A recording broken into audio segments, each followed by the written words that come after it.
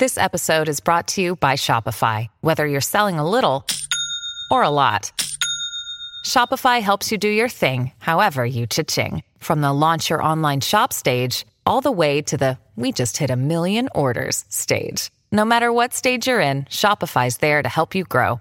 Sign up for a $1 per month trial period at shopify.com/special offer, all lowercase. That's shopify.com/special offer. Hey everybody, come on in. It's time. It's time for Coffee with Scott Adams, the best part of the day, and something that you might remember for the rest of your life. Yeah, maybe not, but it's going to be good anyway. I can promise you that, especially if you are prepared with your copper mug or glass or tankard, chalice or stein, your canteen jug or flask or vessel of any kind, so long as it holds liquid. I like coffee. And join me now for the unparalleled pleasure, the dopamine hit of the day, the thing that makes everything better except Nancy fucking Pelosi. Join me now.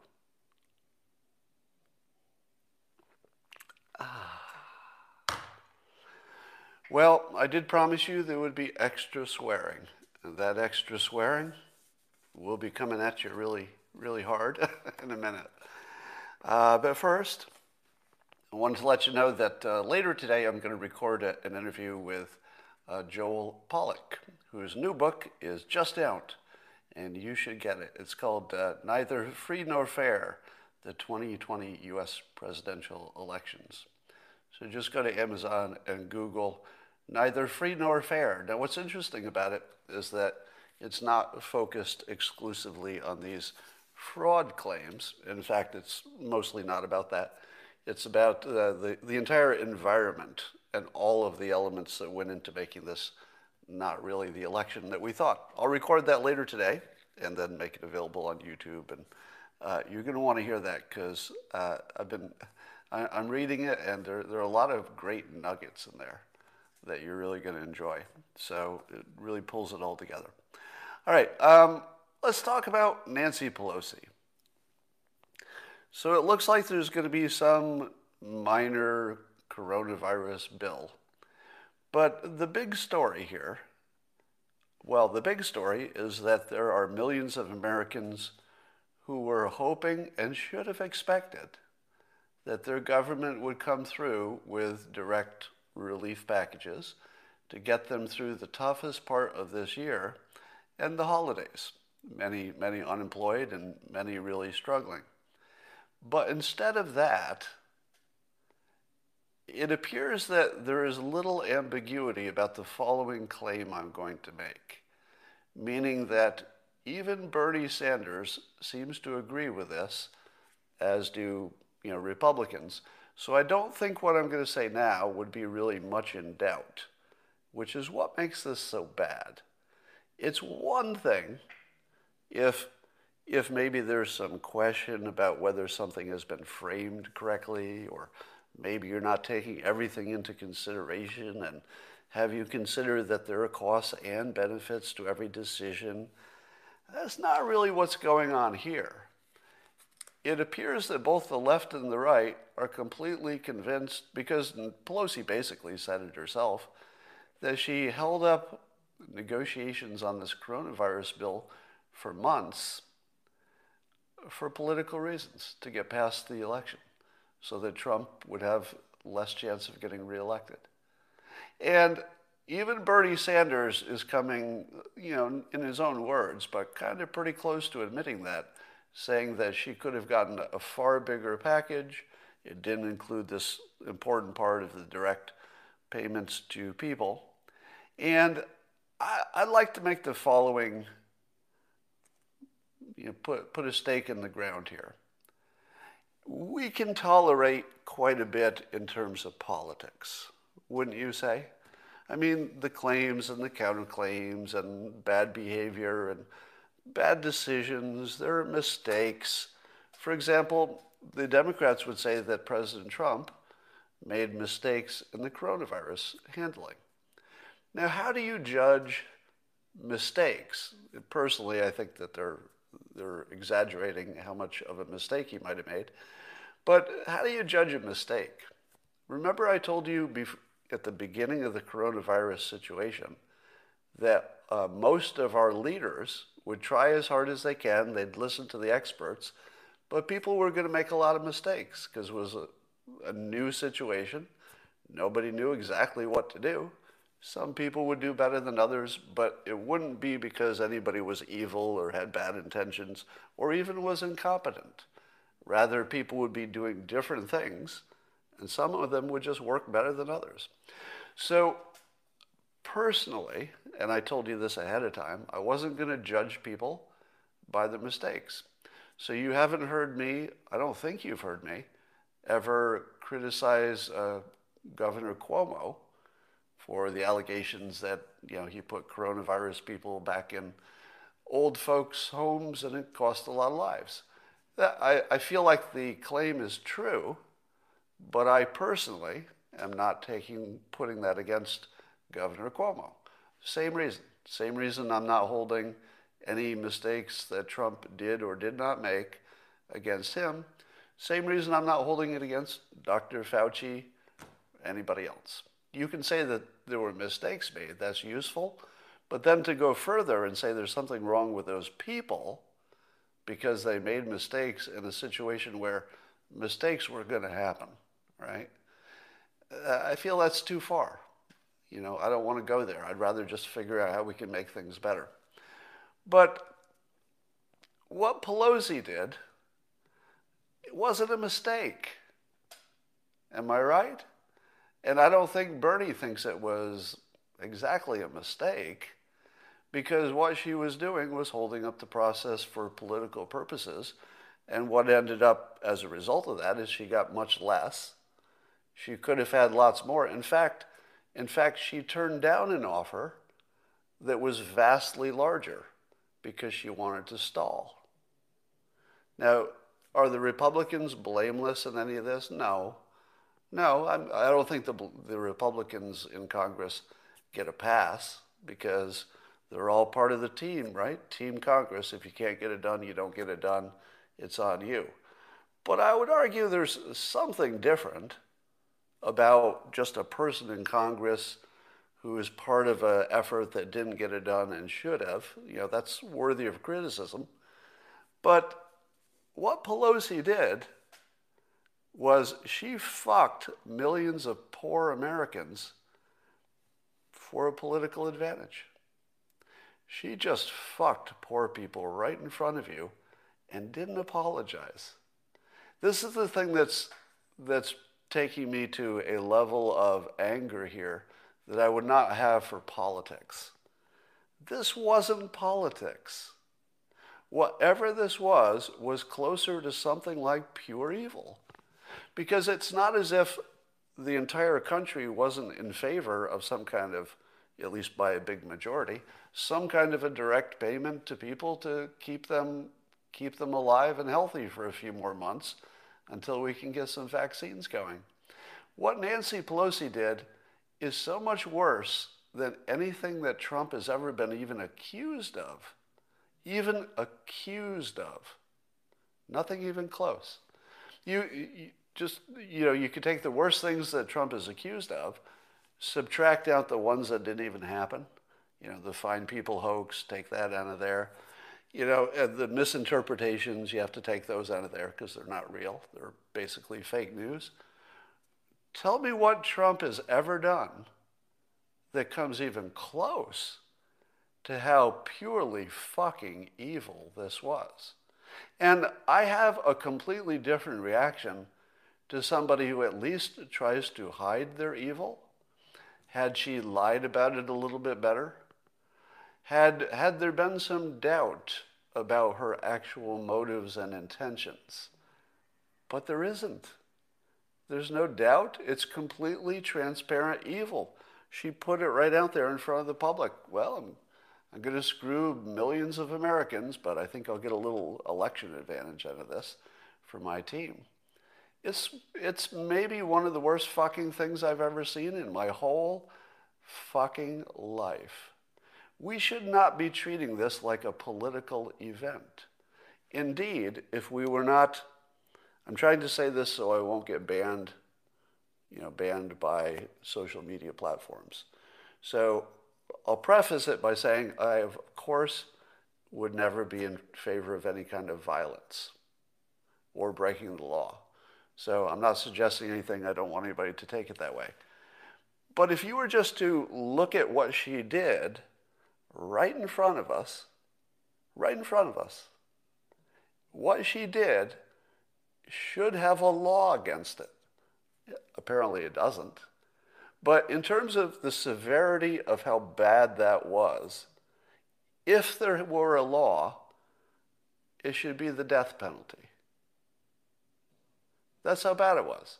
There's no law against it, so she won't be punished. And of course, I don't think anybody should resort to violence for any political stuff. But in terms of how bad it was, she just put millions of people into such a bad situation that some of them will die. She just fucking killed people for political advantage. That's not too strong. We know that the professionals are pretty clear, and common sense tells you, and your experience tells you, that the kind of pain people are suffering in this country at the lower end of the economic situation, the kind of pain they're going through and will go through for the next few months, it's life and death pain. It's not inconvenient. It's not fucking inconvenient. It's going to kill people. People are going to fucking put a gun in their mouth and blow their brains against the drapes because of what you did, Nancy fucking Pelosi. You killed people for political advantage, and you knew it. You knew what you were fucking doing. You absolute monster. Fucking monster. This isn't about politics. And let me be as clear as possible.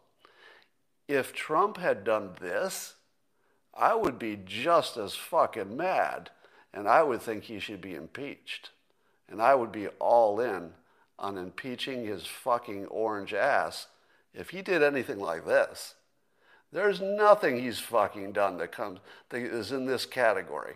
And don't even pretend there is. There isn't. Nothing. Worst fucking thing I've ever seen a politician do. And honestly, the fact that she did it right in our fucking faces, she's not hiding it, that does make it worse. Because this is now just sort of bullying, isn't it? I mean, maybe technically you wouldn't call it bullying, but what the fuck is it?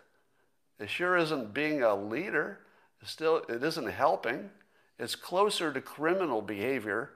It's closer to evil behavior than it is to even politics.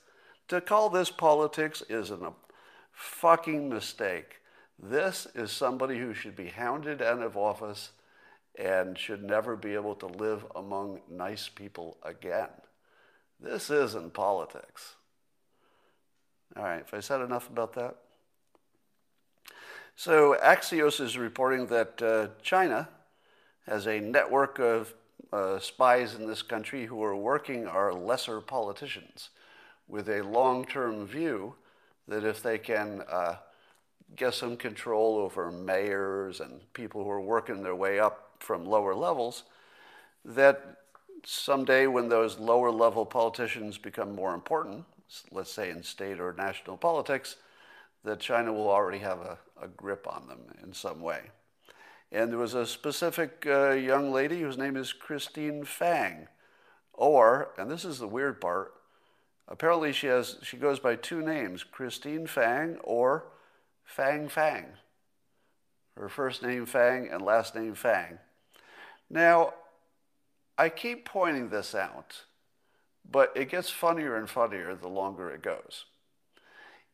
If you've got somebody whose last name is Fang, and it turns out that they're trying to eat you alive, that's funny, right? Hey, she's trying to eat us alive, and she's being evil, and her last name is Fang. But what does it mean when both of her names are Fang? Fang Fang. That's like double simulation there. That's some shit. So apparently she got close to my representative locally here, Eric Swalwell. So there's a photo of her at least getting her picture taken. So Swalwell minimizes it and said it was no big deal. But the fact that China is doing this makes me wonder if we're doing that too. Are we doing the same thing to China? Because let's stop saying we're not at war with China. We're at war with China. We're at war with China. This is just how the war works now. It's persuasion and dirty tricks and stuff. So I'm going to just start calling it a war because it's stupid to not call it anything else. It's World War III. Yeah. Still waiting to hear from the 4 people who were, I think it was 4 or 5, the last people in the room in that Georgia situation where the people were allegedly asked to leave. I'm still waiting for news of direct quotes of who said what in terms of was anybody saying that people should leave. We don't have that yet. What's up with that? I know one of the people lawyered up. That probably means arrested. But are you telling me our news business can't get one of those people to say, oh, what we said was, and the words we chose were, and the reason we did it was? You can't get any of the people who are the most important people in one of the biggest stories in the country, and not one of them has a comment? We can't find them? The news can't locate any of those people? Now, keep in mind, I'm on the side that says that the video we're seeing does not demonstrate fraud. It demonstrates something that could be fraud, but also could be not fraud. It tells 2 stories very clearly, but they're different stories. And that's true of a lot of video. The Covington Kid case, for example. Depending on what you see and what you're bringing to it and what your bias is, there are 2 complete stories told by the video. 1, something really bad happened. 2, nothing happened at all. It's both right there in the video. So given that situation and the relative importance of it to the entire future of the country and the world, where the fuck are those 4 people? I mean, seriously. Where the fuck are those 4 people? Now, even if the story is we tried to contact them and they say no, or they won't answer their phone, that's still news. That's still news. Here's one of the things I'm starting to wonder. I wonder if you could crowdfund real news to support fake news, to replace fake news. Because the problem with fake news is, for whatever reason, neither Fox News nor the left or anybody else seems interesting in talking to the only people who are the important people in this question. Suppose you just started funding both witnesses and news. So suppose you started a crowdfund and you said, look, I'll pay X reward for a whistleblower who has a story of whatever nature. Or I'll pay $10,000 for one of those 4 people to just sit for an interview that we can publish unedited. $10,000 just to tell your story. Because without that $10,000, apparently, we'll never hear from the 4 people who are the only ones who could tell you what they meant and what they said, and the whole case rests on that. What they meant and what they said, and when they said it, etc. We should just bypass the entire news business and just create some kind of a fund to find out about any story that the news is ignoring. Because it's going to be ignored on the left and the right in some cases. So wouldn't you want to say, well, we'll just fund it ourselves, and see what happens. All right. So here's a follow-up on that Havana syndrome. You saw the early reports that there might have been a, quote, sonic weapon developed that was hurting people within the embassy, and then it happened in a Chinese embassy too. So there are 2 different embassies or were there three? Was Canada in on that too? But anyway, the latest is a report from the National Academies of Science, all right, Engineering and Medicine. And they came up with a report, and they said that, quote, directed pulsed radio frequency energy was, quote, the most plausible mechanism to explain the overseas diplomats and their various debilitating symptoms. So there you have it. Do you feel that you got your answer now? Because it's the most plausible explanation, and it came from scientists. So I guess we're done here, right? Scientists, it wasn't just one scientist, it was this National Academies of Sciences, Engineering, and Medicine, pretty important. I'm sure they have excellent scientists. So we're done here, right? I guess there's just some kind of weapon that we don't have any direct evidence of, but it was the most plausible mechanism. Okay, let me clarify this for you. This is fucking stupid. This is like really, really stupid. On day one, I told you that the story was fake and there was no sonic weapon. Now, some of you have sent me this and said, well, maybe it wasn't a sonic weapon, Scott, but you were surely wrong about it being just some kind of mass hysteria, because now real scientists have looked into this, Scott. Scott, you and your mass hysteria hypothesis. I laugh at it. Ha, ha, ha, ha, ha! Because actual scientists have now debunked you, you idiot. Real scientists from an established place have determined that the most plausible mechanism, Scott, is some kind of a pulsed radio frequency energy weapon that has not been directly detected. Okay, I'm just a cartoonist. I'm not a scientist who is a member of the Academies of Sciences, Engineering, and Medicine, but I'm just going to put out a thought. So you should not certainly put my casual thought in the same category of credibility as my God. A whole group of scientists in the National Academies of Sciences, they got some real credibility. But I'm just going to suggest a thought. Which one of the scientists at the National Academies of Sciences, Engineering, and Medicine, which one of them was an expert on mass hysteria? Do you think they had one? What do you think? Do you think that any of the engineers who looked into this, or scientists, were any of them sort of also experts in a separate field called psychology and mass hysteria? Because I'm just going to point out that the symptoms which they discovered that were, across these people who had complaints, let me tell you the symptoms. See if you can determine something that these symptoms have in common.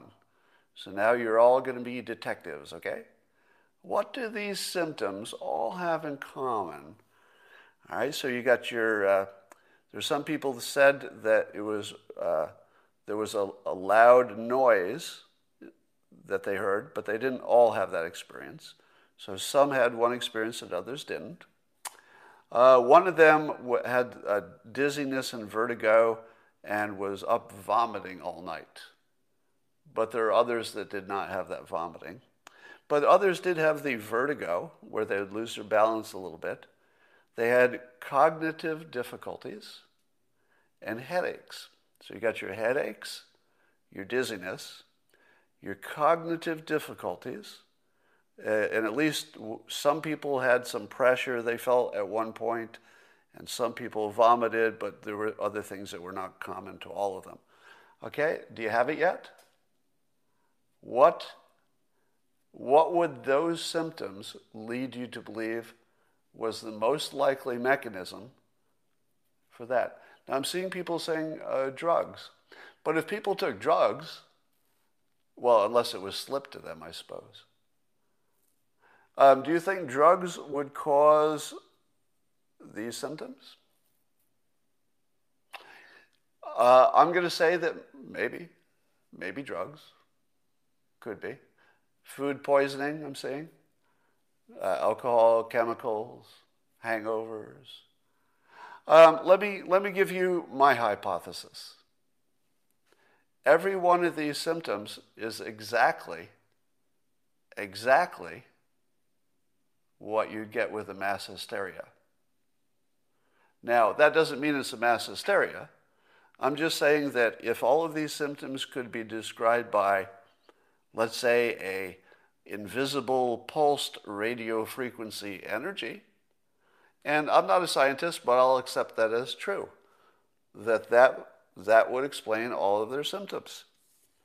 Maybe drugs would also explain it, but I'm no doctor, so I don't know that, maybe. But I'll tell you what would also explain every one of these symptoms. Mass hysteria. Let me put it this way. If the symptoms were people had gangrene in their legs and they had to have them amputated, would you say that was a symptom of a mass hysteria? No. Suppose they had broken bones. Would you say that's a mass hysteria? No, you wouldn't. If they had, let's say, an identifiable bacteria, would you say that was a mass hysteria? No. An identifiable virus? No. Identifiable cause that directly caused these. Let's say they found a stomach virus. Here's my point. This is exactly a mass hysteria. This isn't even like, well, it might be. This is what they are. They are exactly this. If you want a class on how to identify a mass hysteria, here it is. Now you say to yourself, but how does that explain an unusual number of people with symptoms? Because these were real symptoms in many cases. Like if somebody's vomiting, they're not imagining they're vomiting.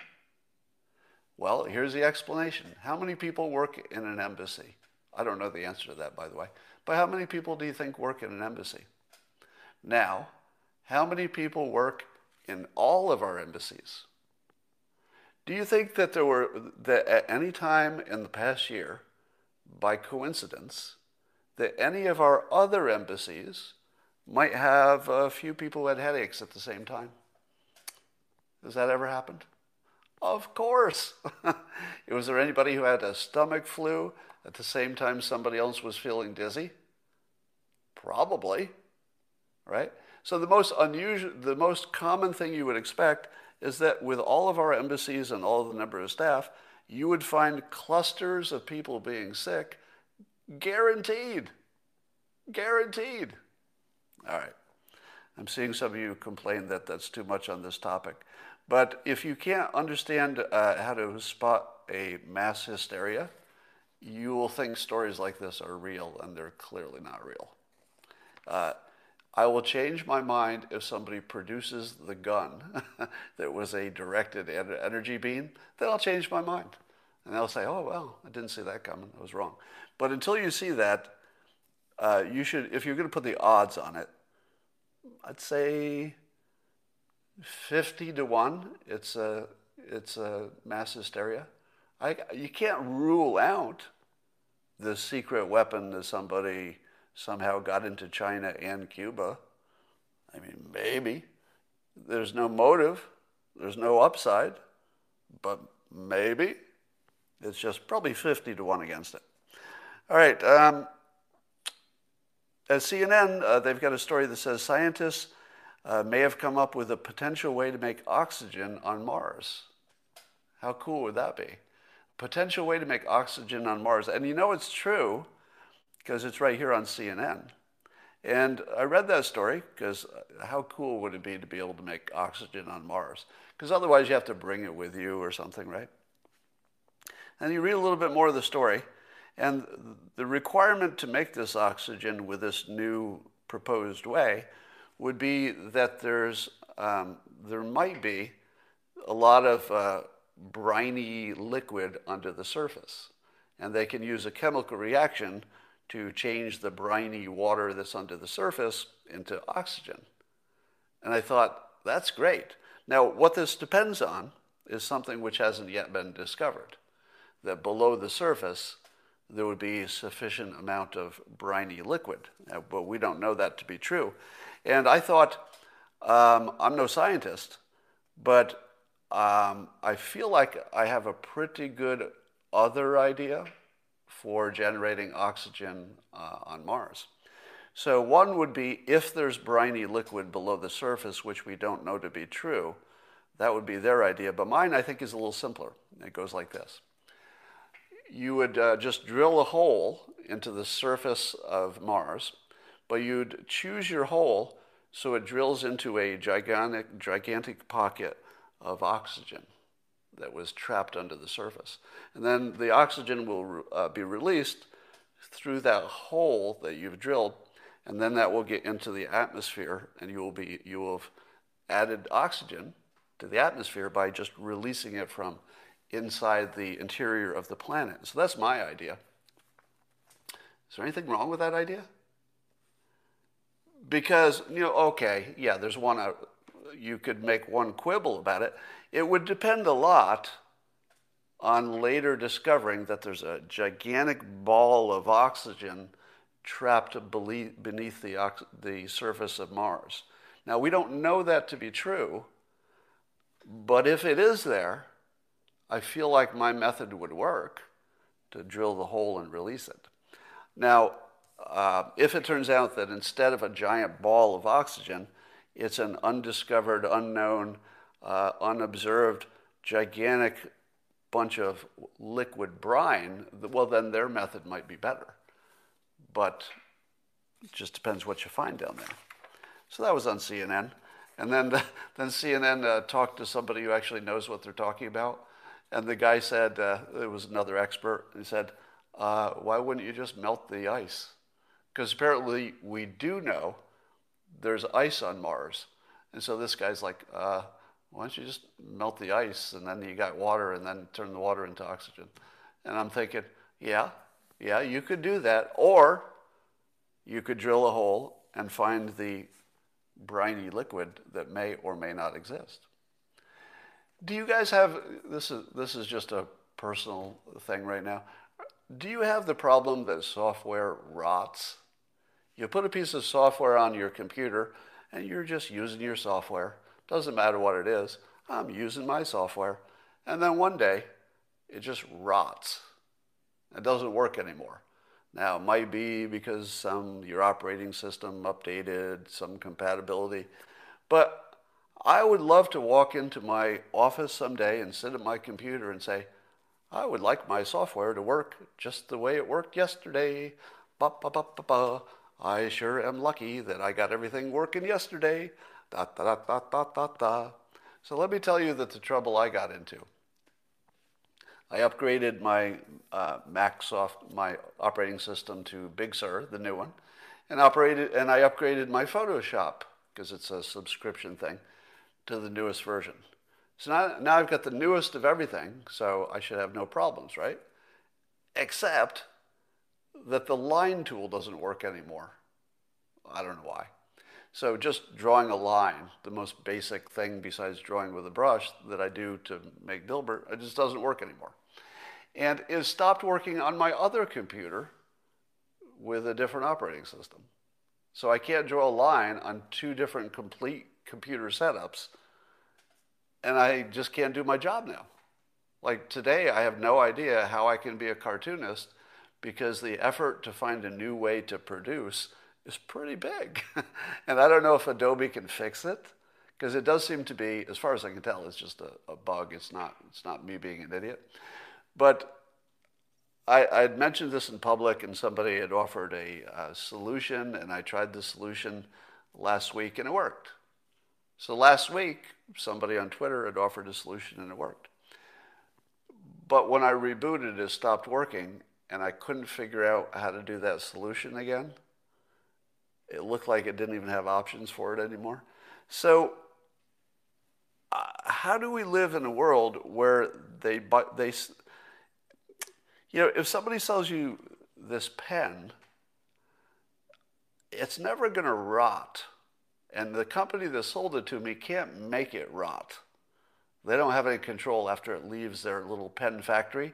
But with software, they can send you the software, and then they can destroy it from a distance. They can just make it rot, and then you need a new one. It's a hell of a situation. I'm sure you're all in it. Here's a little fake news I want to debunk for you. I saw this going around the internet. So in case you saw it, I'll tell you what the fake part is. There was a tweet going around showing some official in Pennsylvania. He was announcing a partial count. At some point, he said that they've counted 100-some thousand votes at whatever point they had counted them. And they had adjudicated 94% as many as those. So the way people interpreted that was, wait a minute, are you saying you adjudicated 94% of all the things you counted, meaning that almost every vote you counted was sketchy, and you had to actually look at it and like, oh, I'm not even sure if this is a real vote. 94% of them? Now that was the fake news that went around. So that, and what happened was there was a word left out that you can just see. It's not me guessing. I'm just looking at it and say, oh, sometimes they left the word out. And the word was counted. So they had done a partial count. There were lots more to count, maybe millions more, but they had done just a partial count. And at the same time they had done the partial count, separately, some people were working on adjudicating. The adjudicators were working pretty fast and did over 100,000 of them. The ones that had been counted, as in run through the counter, that had just started and they hadn't ramped up too far. So those numbers were about similar, just by coincidence. All right. So it's just a coincidence of the timing that those numbers were kind of similar, but certainly nobody was suggesting that most of the ballots were sketchy and had to be adjudicated. But in terms of the election integrity, some interesting things are happening. There's the Mike Kelly case that I guess we don't know if the Supreme Court is going to take it yet, but if they do, it could be trouble. It could be trouble for the Pennsylvania vote. So here's the claim, if you're not following this. So let's see. The claim is that the Commonwealth changed the voting process without going through the proper procedure as described by their own laws. Therefore, if the procedure was adjusted to add mail-in balloting, if the procedure changed, but it was not changed in the correct way, you got a problem. You had an illegal election because it was done in a way that the law does not support. Now, what do you think will happen if the Supreme Court sees that Pennsylvania did what Pennsylvania wanted to do? They wanted to make that change. It was for the intention of, having more votes during coronavirus. That would be their claim anyway. And the system ran. Maybe there was some fraud, but not enough to overcome the election, at least in terms of proven fraud in court. And so what would the Supreme Court say about this? Would the Supreme Court say, the Supreme Court is only about the rules. We're not here to make up the law. It's pretty clear. We're reading the law. There it is. There's the Pennsylvania law. And then here is you violating the law. It's as clear as day. There's not even going to be an argument whether the law was violated, I think. I don't believe that there's even a counter argument to that, is there? But the Supreme Court, like other courts, can kind of decide whatever they want. And I've got a feeling that the Supreme Court is going to say, yeah, but we don't want to disenfranchise any voters. So I feel like the Supreme Court is going to ignore the law in their ruling, which they can do. They can just make up a reason for it and say, well, yeah, technically that was against the law, but given the emergency situation and given that it was clearly intended for the benefit of people and we're not going to disenfranchise people over a technical infraction. That's kind of how I think it'll go. What do you think? I don't see it succeeding. Now, Ted Cruz will be arguing it, which I think gives it a far better chance of succeeding than somebody less capable. As you know, well, I hope you know, Ted Cruz has argued cases in front of the Supreme Court. He used to be Solicitor General of Texas.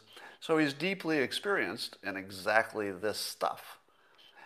And he's one of the best people you could ever imagine for doing this stuff. So at least it will be a really good contest. All right, it won't be like these things that are getting thrown in a court at the lower courts. This is going to be a fun contest. But if I had to predict, I would predict that the Supreme Court would ignore the Constitution and would ignore the law and just say, it's just not a big enough deal. I think we're going to keep it the way it is, I think.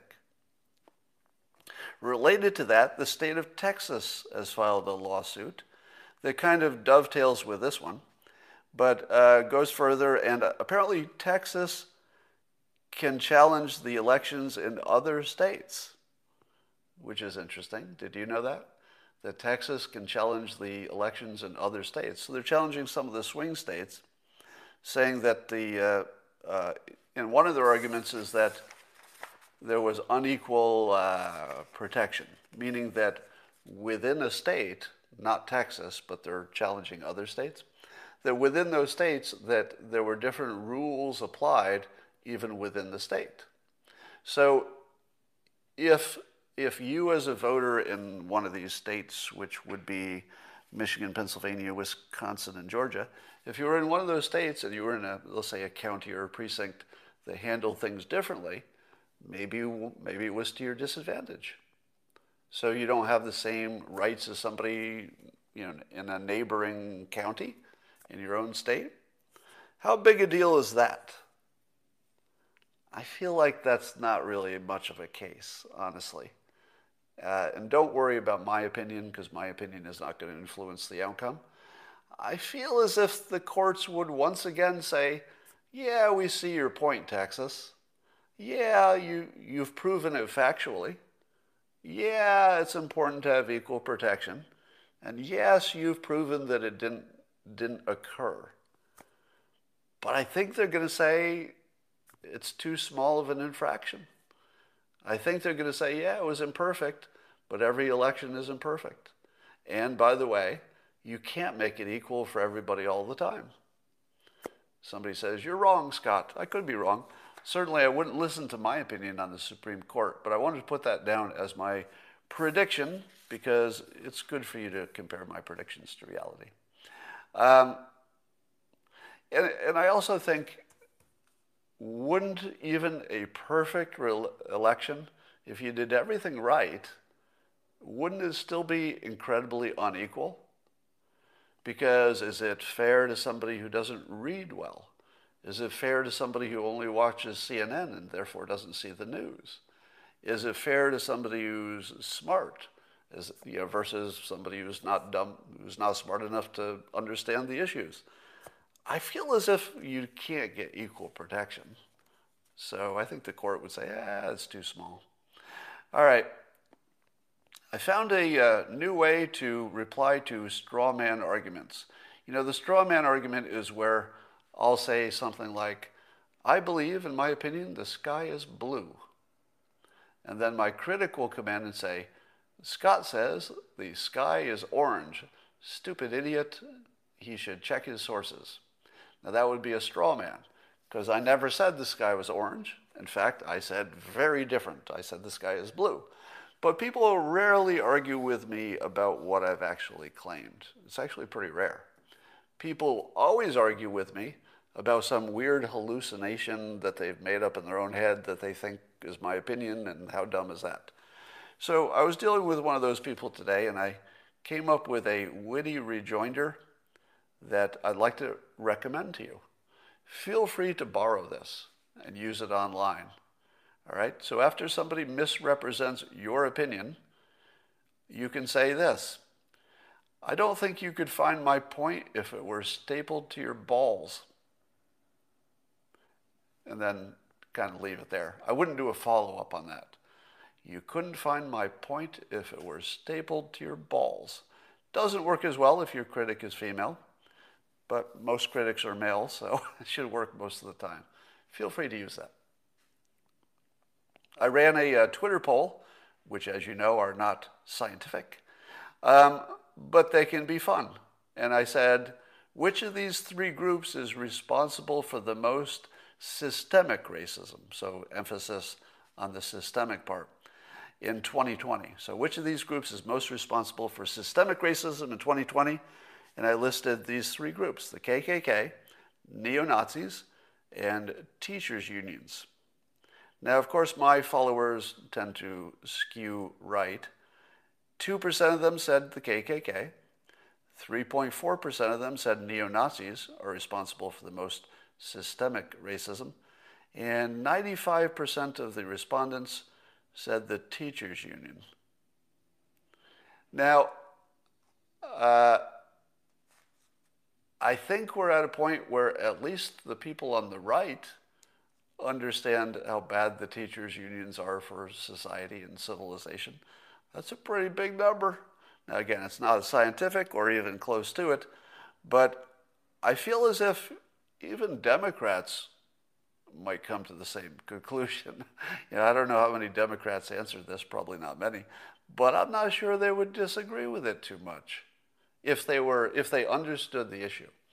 If they understood the issue as the teachers' unions deny the opportunity for competition with schools, and if you don't have free choice and competition among schools, the bad schools will stay bad because they have no competition. They can just stay bad. So black people living in places where there are bad schools are absolutely the victims of systemic racism because the system is not allowing them to have the same kind of opportunities as other people. So that's systemic racism. Now, is that a legacy from slavery? I'd say yes. I mean, you could say lots of other variables, but I think that's fair to say that the teachers' unions are systemic racism, and the biggest part. I would say that they're not just fitting into the category, they're most of the category. I'd say 80% of systemic racism is directly the teachers' unions, even if it plays out in other ways. And the point is that if the teachers' unions were not there, and if you had free choice, you would eventually get to the point through competition where everybody'd have a better school opportunity.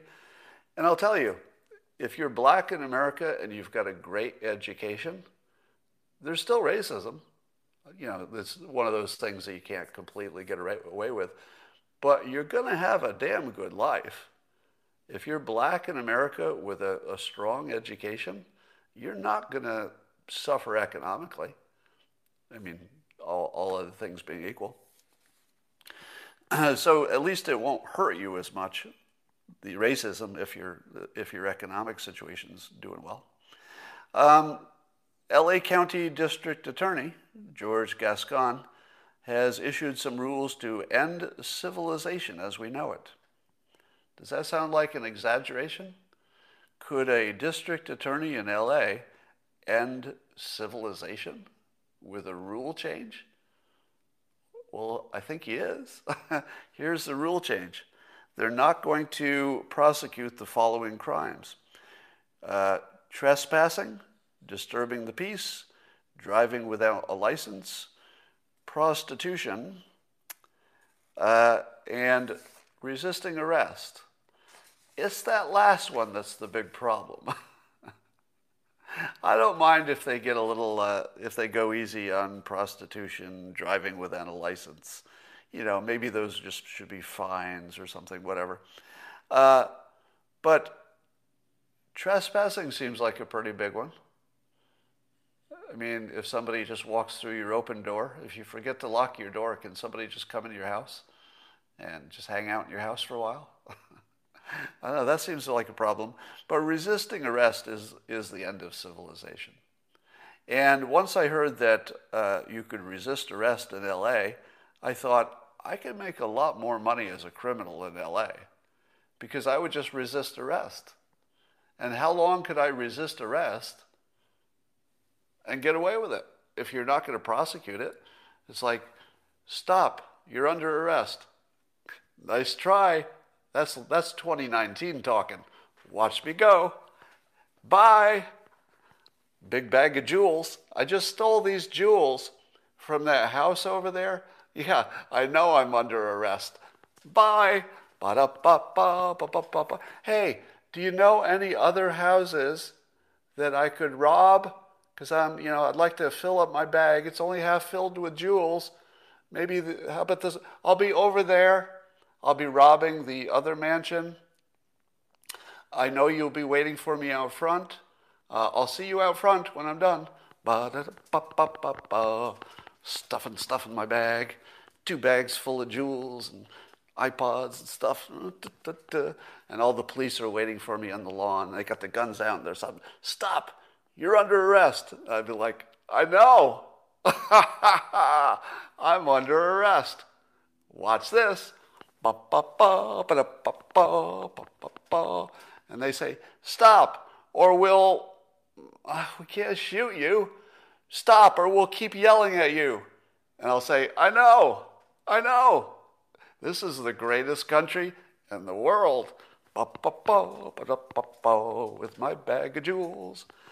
So I feel as if staying where I am in Northern California and continuing to be a cartoonist is kind of a sucker's play. Because I'm working all day to get money. I mean, it's a good job, sure, but I still have to work. I would rather just to go into people's houses and businesses and just take what I want. Because that's the new model, according to the district DA in LA. All right, so we got that. The CEO of Goya Foods, who, as you know, at one point, AOC called for a boycott of his products. And apparently what happens when AOC calls for a boycott of your products is that sales go way up. The conservatives band together. I bought some. I've never bought this product in my life, but I went out and bought some just because AOC said to boycott it. And they said our sales jumped, so we named AOC the Employee of the Month. Let me say that again. The CEO of Goya Foods, who has visited with presidents, Democrat and Republican. He's just sort of a person that people like to talk to, I guess. He must be kind of awesome. He talked to President Trump. He's talked to Obama and other presidents. But because he talked to Trump, AOC called for a boycott, and conservatives rallied around him, and his sales went up so much that they named AOC Employee of the Month. Slow clap. Anybody? Will you join me in a slow clap for the CEO of Goya Foods, whose name I didn't write down, but he's awesome?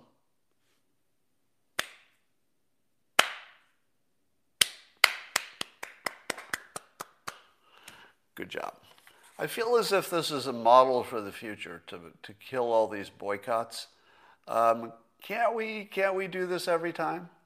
Can't we have a list of who they're boycotting so we can go out and go buy their product? I'll do it. I mean, I'll buy every product that gets boycotted by AOC. Period. I don't even need it. I got a little extra cash. I didn't need these Goya whatever beans. I bought those.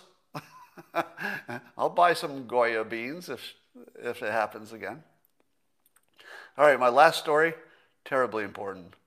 Apple Computer has come out with a new product, over-the-ear AirPods, I guess they call them. So they're wireless over-the-ear headphones, just in time for Christmas.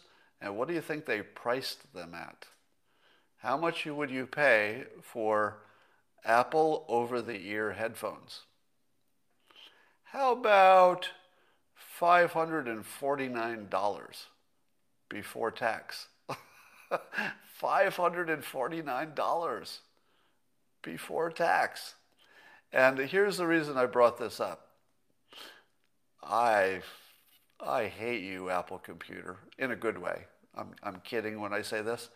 I hate you. And here's why I hate you. I don't want this product, but you made me want it. Stop that. What kind of stupid magic is this? I don't need this. It's not a product I need. It's not one I want. I really love, the regular earbud things. I'm hooked on these. These are one of the best products ever made. I mean, these are seriously good American, product making right there. But I don't really need an over-the-ear kind, but they inspire it. Apple, in their marketing, they inspire an irrational product lust that you can just feel, right? You can just feel it.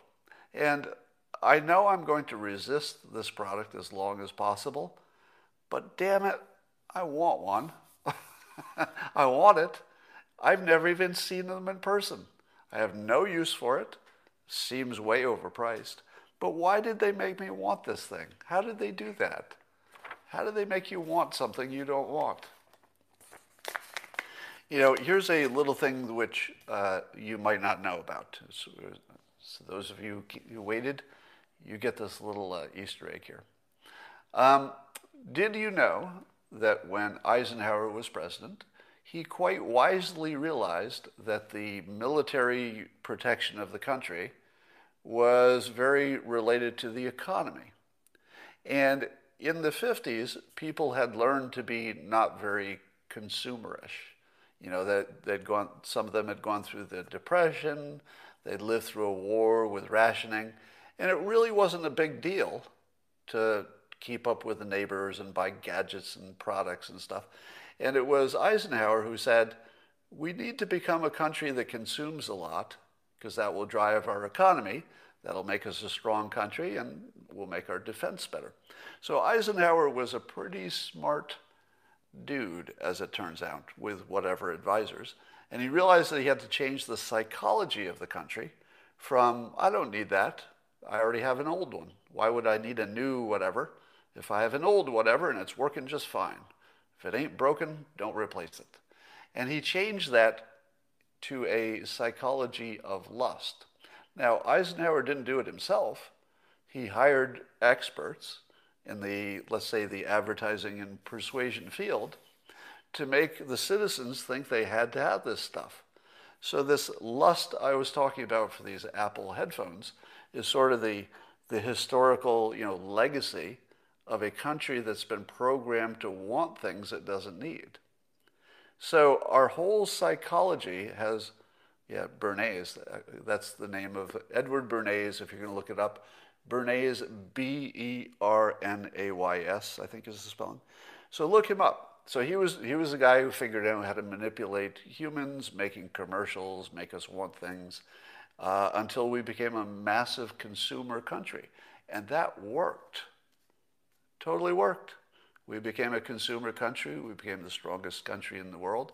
And we were brainwashed into that. So watching that process, you realize that the psychology of the public is probably the most critical part of the engine. And he got the psychology right, and that lasted for a long time. What we're watching now in politics and in the country is the destruction of our psychological engine. The thing that we all agreed on, even if it was irrational, we agreed on it. We agreed we want to buy stuff for Christmas. It's irrational, mostly, but as long as we agree with it, it becomes a psychological structure. And that's sort of falling apart now. But will it be replaced with something worse? or will it be replaced with something better? My guess is that because we have sufficient freedom and market competition and lots of brilliant people, that it's far more likely that whether you want to call it a great reset, I don't buy into that framing, but certainly there are going to be a lot of changes. We will be going through a period of phenomenal change. And I feel as though we're up to it. I feel like we're up to the challenge. I feel as if, like any good company, and if you're not familiar with business strategy, this isn't so obvious, but if you're a company that makes a product and it works really well, you still have to make a product that kills your old product because somebody else will.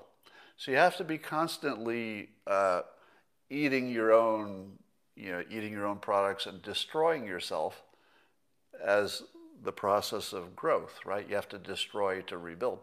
And we're going to go through the most massive psychological destruction maybe in our history. So when Eisenhower built this thing, which is this consumer economy, it wasn't replacing much of anything. It was replacing people not caring. But now we've got a thing. Once it's created, now it exists. You have to destroy that thing to make space for whatever is the new thing. I believe that we are smart enough to do that well in a 1,000 different ways. Invention, A/B testing, rapid communication. I think we have all the tools and the skills and the ability that maybe it's time to just push the flush handle on the old way of thinking, on a lot of stuff, and just make a lot of our old assumptions go away, even basic stuff. I've said that the consumer impulse and the free market is unsustainable at this point. We need to have some kind of a separate life for people who just are not going to be on that train, who still need to buy food, still need to raise kids, still need to have a life. There needs to be something that isn't as expensive as the normal way we do it, maybe as an alternate thing, etc. So I would say the future probably is going to be a UBI. I think Yang was way ahead of the curve on that. I think there will be UBI. I don't know if there'll be restaurants in the future. Think about the fact that restaurants are such a big part of the experience of at least people who have a certain amount of income. And that restaurants closed and you didn't really die, right? It turns out that going to restaurants is this sort of weird artificial business that built up and became massive, but we didn't really need it. We liked it, didn't really need it. I would not be surprised if restaurants just go away. Now, one of the reasons I got out of the restaurant business, besides the fact that it wasn't making money, was that it didn't look like it ever could make money. The restaurant business, when I exited it, looked like a business that couldn't be a business in the future. There might be a few mega chains like Cheesecake Factories or whatever, but it was obvious that the independent restaurant business didn't have any future. It couldn't possibly work.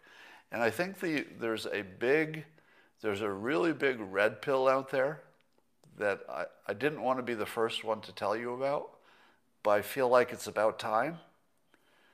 The restaurant business is not good for the economy. I don't think it's that good for the economy. Now, that's an exaggeration. So anything that creates economic activity is probably good. But restaurants tend to barely survive. It's just it's your low-income jobs, and they're barely making a profit. Most of them are cheating on their taxes. They're supported by some other entity. If you look in my town, the most successful restaurant, and probably one of the few that will survive this pandemic, it's only because he owns the real estate. So the guy who owns the restaurant is lucky enough to own the building it's in, so he doesn't have to pay rent to an evil landlord. He's owned it a long time. It's probably paid off. So the restaurants that can succeed in the future will be special cases, like that one, where he just happens to own the building, so his cost structure is different than everybody else's. But short of that, the days where you can be an independent operator rent a space, you don't own the building, put in your restaurant and make a lot of money. It just doesn't exist. And I would argue that the restaurant industry was going to be gone in maybe 10 to 20 years, and this accelerated it. This is something that Naval Ravikant said before I heard anybody else say it, that the pandemic would simply accelerate things that were going to happen anyway. So if you're looking at how can we rescue the restaurant business, having been in the business, I have the maximum empathy for everybody involved, especially the employees. But the truth is, I don't know that it can be rescued. The truth is, I think the future is no restaurants of the independent kind. I imagine the restaurant of the future that would work if it were independent would look like this. It would be living space above a workspace, so the restaurant owner could live upstairs with the family, and downstairs would be a robot, or basically a robot restaurant. So robots can make soup and salads pretty easily because it's just chopping and adding stuff. Pretty soon, robots will be able to make a sandwich. Some can already do that. Cook a steak, etc., better than a human. So I would imagine that there will be robot serving restaurants, and it's just not a business that will ever look the same 10 years from now. So that's all I got for now, and I will talk to you later. All right, you YouTubers, sorry I made you hungry. Is there any reason that a robot can't make a soup? Doesn't it seem to you that the most obvious thing that you would do is make a soup restaurant that just has robots in the back, not the kind that walk around, but fixed robots that are doing nothing but cleaning and chopping things and combining them into a liquid, just dropping stuff into a liquid. It feels like this would just be the most obvious first robot restaurant would be soup and maybe salad because that's just chopping. That's what I think. You have to get rid of the employees or you're not going to be able to make a business out of it in the future. Somebody says, do I think that directed energy weapons are likely to exist? Oh, yeah. I think they're likely to exist. Yeah, that is true. Voting machines expert. Okay. What about I'm seeing a lot of comments. I don't really even understand the comments, so I don't know how to respond to them for the most part. Yeah, China fentanyl. I can't believe we let that go. If I were president, I would say, look, here's the deal. I'm just going to close all of the embassies. We're not even going to have a conversation with you, China, until you get rid of your top fentanyl dealer whose name we gave you. It's not like you don't know where he is. It's not as if you don't know his name. It's not as if you can't pick him up. And it's not as if you don't know exactly what he's doing, because he's doing it, with the approval of the Chinese government, of course. As long as you let that guy be free, we should not have any relationship with China. We should just cut relations. That should not be a negotiation. I think you've seen Trump do this in some cases, and it's a good technique. If you say that everything is a negotiation, people will treat it that way. So if you say to China, all right, we got a lot of problems. Let's negotiate these all. We got the fentanyl thing and the trade deals and the IP and stuff. If you do that, that's just the wrong approach. What you should say is, we've got a bunch of things to negotiate, but we're not even going to talk to you until you stop killing us with fentanyl. You can't negotiate with somebody who's actively killing you, meaning your people. You don't negotiate with them. In a war, maybe you'd have to because that's your only choice, but not in this situation. You don't negotiate with people who are killing you by the tens of thousands. That's crazy. And by the way, let me be as clear as possible. Trump failed on the Chinese fentanyl topic as hard as you can fail. He completely failed on that. And I'm not happy about that. So I would say that would be in the top three Trump failures during his term is the fentanyl thing. I don't think Biden will do any better, of course, but that's a really big failure. Because I think Trump could have taken care of that, at least by killing that guy. I think we should have killed him in country, using whatever we could. We just drop a drone on him, whatever. We should have killed him. But that was my opinion, and that's all for now. Bye for now.